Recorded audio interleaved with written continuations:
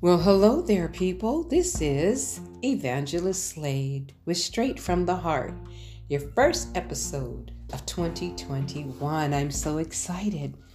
Today I have a guest. But before we talk to her, I want you to get your coffee, your tea, anything you have, kick your feet up and just relax and enjoy the show. And hopefully there's something in it that you can use for yourself, body, mind, and soul. Well, hello, Kelly Naomi Slade. Glad to have you here today. Thanks for having me on.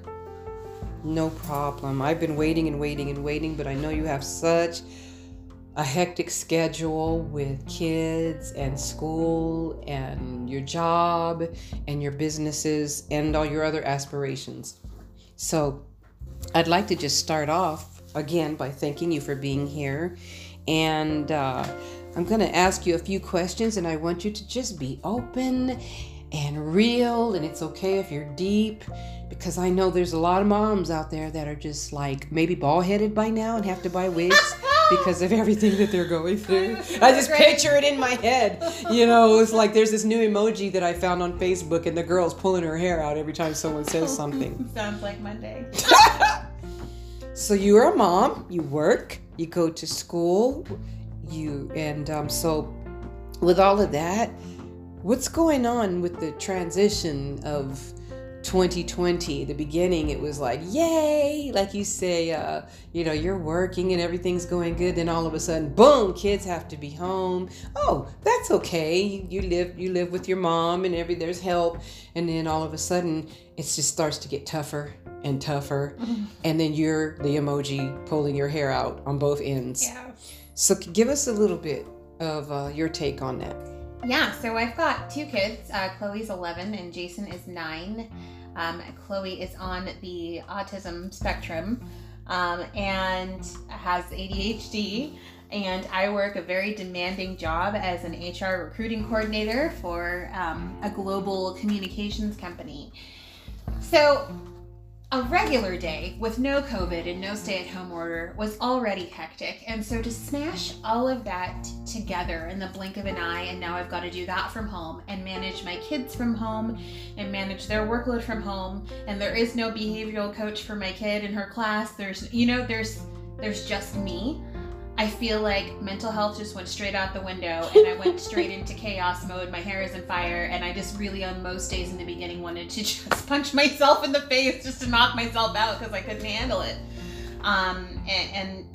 The transition from there to now, I won't say that it's perfect, but I think I've come into a place where I realize I really have to put my mental health first. Mm-hmm. And for me, that really does mean going deeper in my relationship with the Lord.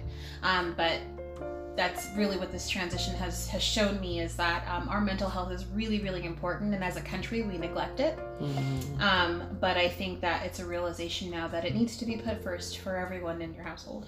Now with that, like I said, there was COVID, and they've made it so scary that I've even heard your kids say, oh my gosh, don't touch me because I don't want to die. Oh, wait, you were outside, you might die, and then there was Black Lives Matter, and it was like, what's going on? What does that mean? And they're black, but they're like, okay. And then you had the politics, and they even kind of heard some of that.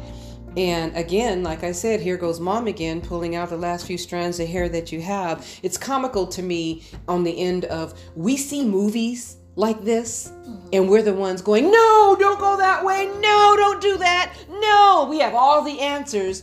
But in real life, it's not that way. Right. It's actually funny you said that, because when COVID first started, I did say to myself, like, this is how all the zombie movies begin. Someone gets sick, and then there's closures, and the world's shutting down, and there's a pandemic, and, but what's interesting to me is just how much the world thrives on fear-mongering. And so in my house, as controversial as it might be, we don't watch the news. I check highlights for things that are important to protect my family's safety once a day. That's my news quota. And I figure with my dad's place in government, I'll know if I need to know something else. But even listening to talk radio in the car, I'm a big NPR supporter, but I just can't, because when my kids are 11 and 9 and know the death toll in the Western Hemisphere today from COVID. That's too much. It's too much for them, and they don't need that extra anxiety in their life. Exactly. Yeah. How did you explain the race? Do they understand what racism is? My kids have a very strong sense of injustice and of what that means, and they don't like it. And I'm not really sure. It's just something that's in them naturally, and it may just be because my philosophy is to be kind to everyone. And even my daughter's late father, that was his whole thing, is everyone was his friend. Like, we couldn't go anywhere. We couldn't be on a bus, at the beach, out of town without someone knowing him or him saying hi to someone. And so it's just so ingrained into them just to be kind to everyone that it didn't really make a lot of sense. And I think that with the emphasis being on Black male lives that were in jeopardy, I think it had more of an impact on my son, who was concerned about his identity being Hispanic and Black. Does it matter? Will being Mexican save me? And so these are all questions that I was not prepared to deal with. I was more prepared to deal with, why are you a single mom than, can you tell me if my heritage can save me from being battered by a police officer? And so having to redirect my kids to understand that a few bad seeds don't create a bad tree. You just get a few bad apples out of it. And that police very much are there for our protection and our safety and to uphold the law. And that there are just forces out there at work who wish to see certain things or certain people groups destroyed. But that there is no supreme people group. Black lives matter, but all lives matter. Our police officers' lives matter. And just really pointing out to them that it's not about making sure that your people group has a voice, but to make sure that as a country, we have more of a collective thought process as to what makes America great in real terms. You can't just put it on a hat and make it a slogan. Right. We have to work together to make America great. And it takes more than having the right president or the right political party. And so those are conversations I'm having to have with an 11 and 9-year-old. They haven't even started to talk about politics in school yet. Right. But these are the conversations that we're having to have because I don't want to raise dummies. Right. I don't want to raise ignorant children who are going through life afraid of police unnecessarily or having supremacist attitudes because, then that makes us wrong. So, that's how we've been handling that here in the household. Now, schooling. I have firsthand watched you in the beginning of this. You were blessed because it was right after taxes, right? Just about the same time. So you were able to buy everything they needed in the home to sustain yourself and them for the school hours. It was, at first it was like, yay, I'm there, you're there, they have the kids. But then we soon saw that everybody's schedules intertwined. I wanted to be at the desk, but they needed silence, and you needed to do work, but they needed attention. You needed to make sure they were, and like you said, you have a challenged child. So that meant you had to pay extra attention to that. You had to do scheduling, which was great. I saw my house turned into an office and a school, and I didn't have a problem. I had to move myself out of the equation and stop thinking it was about me. It wasn't about my little house anymore, looking cute all day long, And I saw you put this together, and I saw the kids actually look forward to it. Like, they liked looking at that, and do I get a star, and do I get a red dot? So help some of these moms out here and tell them exactly what your method of their madness behind it was. I didn't really have one. I think after I had my own personal meltdown, I just had to think, like, what is the best way for us to thrive? And how do I set the tone and set that mindset for myself and for my kids every day so that we can be successful at whatever this is that we're doing? Because it didn't have a name yet. And so now that this is our normal, where this is our adjustment, and in that thinking, just making sure that our mindsets were right at the beginning of the day. So I realized that most schools and most classes want to stay on their standard schedule, 8:30 synergy or whatever you want to call it.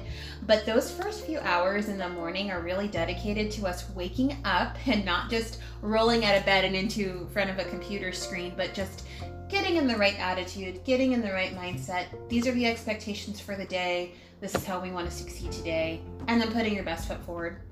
and not holding yourself to perfection. It's not going to look perfect every day. Some days you may not go to bed feeling like you were super successful, but just taking credit for those small successes, like, hey, we had everybody log on time today, or somebody finished their whole math assignment today. But just making sure that you take credit for those small successes is really going to make a difference in your whole family's mindset every day. So your take, you got a stimulus check, and everyone was excited. Do you think it really helped? That's tough. So I think that the stimulus check definitely is a godsend. I wasn't really expecting it. Like I said, I kind of keep my nose out of the news. And to tell you the truth, I'm so detached. I didn't even realize we were getting a second round of stimulus checks. It just kind of happened, and I was like, thank God, because I can, pay rent now with hours getting cut, because that's a real thing for a lot of people. And so I think in a small way it does help, but it's not sustainable. And even though I was excited and it meant a provision at the time, I think that the reliance on the stimulus check is just another source of fear mongering, to be honest. Because now they're developing an unnatural dependence on the government system to support them. And it's unreliable. Nothing has been created to be a sustainable system where we can count on every month or bi-monthly or semi-annually until this goes away, getting a certain amount of money. And so we've really moved Americans away from learning how to budget and taking care of what the real issue which is things are getting closed down, things are getting shut, people are losing jobs, and mental health is at its all-time low here. People are losing hope. And so instead of pumping in hope where we should be pumping it in, we're pumping in fear and be afraid, and this might go away and we're going to crash and burn. And so I think that a long-term solution to... Oh my gosh, I went through... I had this gel on my nails and I don't know how to take it off. I had to rip them off. Then my nails were all in pain. And then I didn't know what I was going to do. And all of a sudden I was like, what in the heck are you doing? There are pressing issues, and you worried about gel on your nails. It took months for me to file them, take care of them. Now I don't even want to get them done because I'm like, I don't want to live in fear. Where are we going? Okay. Where are we going? Now I got to have them toes done. I got to have my toes done. Well, I mean, I think that's the mindset, though, and there's nowhere to go. Like, there's the outdoors and there's the indoors. There's driving to the supermarket or to Walmart. That's the outing. That's the excitement. There's church still. Some places are still open. Well, I had fun seeing black women became more gorgeous to me because we couldn't go get our hair done, so everybody was going natural. And I saw so many people with their natural hair and headbands and wraps, and I was like, oh my God, we are beautiful. We don't need all that. And then when everything started kind of tapering, I said, oh, here we go again. But then it came back again. And so it's kind of funny to me. I even had to cut my hair off because I jacked it up. And but back to the serious note, I'm thinking about teachers for a long time kept having issues with their pay, how they were treated. I think people are seeing now how tough it is. Oh Don't you feel like a teacher without benefits? I mean, yeah. I mean, teachers are fundamentally underpaid, especially here. But I can't really imagine what it would be like to manage a classroom for 8 hours a day with 30 kids. Oh, geez. Because I am literally pull my hair out emoji with these two here at home. So, I mean, definitely when everything returns back to our new way of living, whatever that looks like, there really needs to be some extra emphasis on the value of teachers. Exactly. And where the money in the educational system is going, because it's not really going into schools. Where's all the lottery? People buy lottery tickets habitually, religiously. And when you look at the ratio of how many people buy lottery tickets and the money that goes in there to what our schools look like and the quality of our education in the States and the value that we place on our teachers and what they do, I'm hoping that this really shifts our perspective. Yeah, so true. Because I as my grandkids, when they visit me and they're working, I always hone in and say, I love you so much, teacher, for doing all that you do. And they blush. They don't get it. They don't get a lot of thanks. I had a teacher named Kelly Green, and she was up in Vegas, and I met her, and she said, oh, I have to deal with attitude, parents walking in the background, smoking, kids sitting there with their jammies on and their legs up, and all kinds of stuff, eating while they're, because the environment and the atmosphere is not set up for learning. Yes. It's like, I'm at home. I want to play my Nintendo. I want to play my computer. Yeah. Mom's watching TV. They're over there drinking. You see bottles of beer on tables, and people think it's funny. It's not. It makes it hard because the teachers are still teachers with a lot less help. And so whatever we can do to make them feel loved, I think, like distractions. How do you deal with your kids? You're working. Mm-hmm. They know it. Mm-hmm. Now in school, you can't do that. You can't get up and go get your little toy and your little pillow or your little whatever. Yeah. But at home, it's like, oh, mom's got to be online. She's in a meeting. She can't yell at us. Mm-hmm. How do you deal with that? What do you say to a mom that's like, oh, I can't yell on Zoom while I'm at a meeting? What do I do? This is so true. What are the consequences? I think by this point in pandemic lifestyle, we have come to a point where most people don't have their cameras on and are at work Zoom meetings. And so I am paying attention to my meeting at work, but I am like police monitoring my house. I've got 2 kids in 2 different grades, so they're in their classes at 2 teachers talking at different times, classroom responses and all that stuff. And so I have 1 kid in the room at their desk, and I have 1 kid in here at the kitchen table. And it's that's why it's so exhausting, but it is keeping an eye out. I set the expectation that this is an office and this is a school. You can't come lying to me if somebody does something to upset you if I'm at work and you're at school, so don't do it at home. Mm-hmm. It may sound detached and removed, but I'm making my kids responsible people. You've got to be responsible. You can't bring a toy to school, so you can't have a toy at the table. Mm-hmm. You can't play with your Nintendo Switch on your break at school because I won't let you take it to school. Mm-hmm. And it's a distraction. You forget when you're supposed to return to your class meeting. Mm-hmm. So those things don't get played with until 3 o'clock. Mm-hmm. So the focus is, I can't make them not go on YouTube. That's a big problem for all of us right now, is that our kids are doing everything else because they're spending all this time online. Mm-hmm. But if I don't hear you in your class, that computer gets shut up like a clam. Good. You don't get to play with it. You have to use it for school purposes. Good. So those are how we set those expectations and boundaries in the house. And I've learned from watching you, because I watched them one day, and I said, okay, I didn't have to yell. I didn't have to say anything. I said, look, if I have to tell you one more time not to try to slip over to YouTube, you won't get anything the rest of the day. You could just go sit and stare at the wall. They got their homework done. Yeah. Now, Kelly, you teach people how to organize, how to change their mindsets, how to find their power source. You have a upcoming teaching of experiencing joy in the journey. You teach health. Oh my gosh, you do a lot of stuff.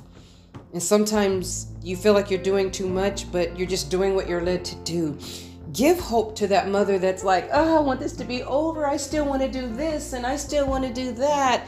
And I will put a plug in there. Grandmothers, these days you have grandmothers who are competing with their daughters, trying to be young, trying to be friends. Right now our daughters need us. So if you have time, take a couple days a week. Tell them, go, have you time? There's not a lot to do, but they could still go for a drive, get their nails done, whatever, and take time. I'm not computer literate, but I learn enough to know how to know what they know how to do. And then we get together, and then you instruct me on what to do so that when they're there, it's easy as 1, 2, 3. I have their meals organized. Everything is done. And then they get to look at TV, and you're out having a ball. And it's just a couple of days a week. It's not about us. It's about the moms, the kids, and even helping the teachers. So give them hope before we go. Yeah. I mean, you said I could go deep, so I'll go deep here. But for me, it really is the Lord. And I know everyone has a creator or divine, but for me, my source is God. And it says in the Bible that you can't live on bread alone, but by every word that comes from the mouth of the Lord. And so you really need the word of God to sustain you every day. And Monday was exceptionally hard coming back from the winter break. I had to wake up after not having to wake up on time for a few weeks. And it was a lot harder than being restored after 2.5 months of summer. That 2 weeks was just enough to make you feel relaxed and then not wanting to go back. So, I had to switch on my mindset. Wake up positive, Patty. I had to kind of wake up and get my little journal that I have by my bed and write down everything that was already stressing me out before the day even started. And I didn't censor it. I didn't grammar check it. I just spilled it out. And then I accounted for all the things that I had to be grateful for. I was so blessed over the Christmas holiday. My church blessed us. Friends blessed us. I got my rent paid. All those things that I was so worried about and I had reason to be thankful for. And then I just took all those things and canceled them out with my gratitude. And I just told God, thank you for this day. Please bless my day and bless my mindset and give me grace enough just to get through the day. And then I found my scripture for the day. It's so important to just have a word every time you feel like you're going to that negative, I'm going to slam myself into the wall space. There needs to be a positive word that you can call on to turn that attitude around for the day. And then movement, stretching, shaking your body. There's a funny song, be still, wiggle, wiggle, wiggle, stop. It's something my kids used to listen to when they were really little, but it's like sometimes you gotta wiggle, like you just gotta get out of your chair and just shake your body and then sit down and you feel the blood moving and you feel better. And knowing if it's supplements that you need. Sometimes it's not mental. Sometimes you have to think about, is there something missing physically, physiologically in my body that's making me feel tired and sluggish? So all those things go together. And so I say, just make sure you're taking care of yourself. If you're not taking care of you, you have nothing to give to anyone else. And the chaos is in your home. And I'd like to add, do not feel guilty.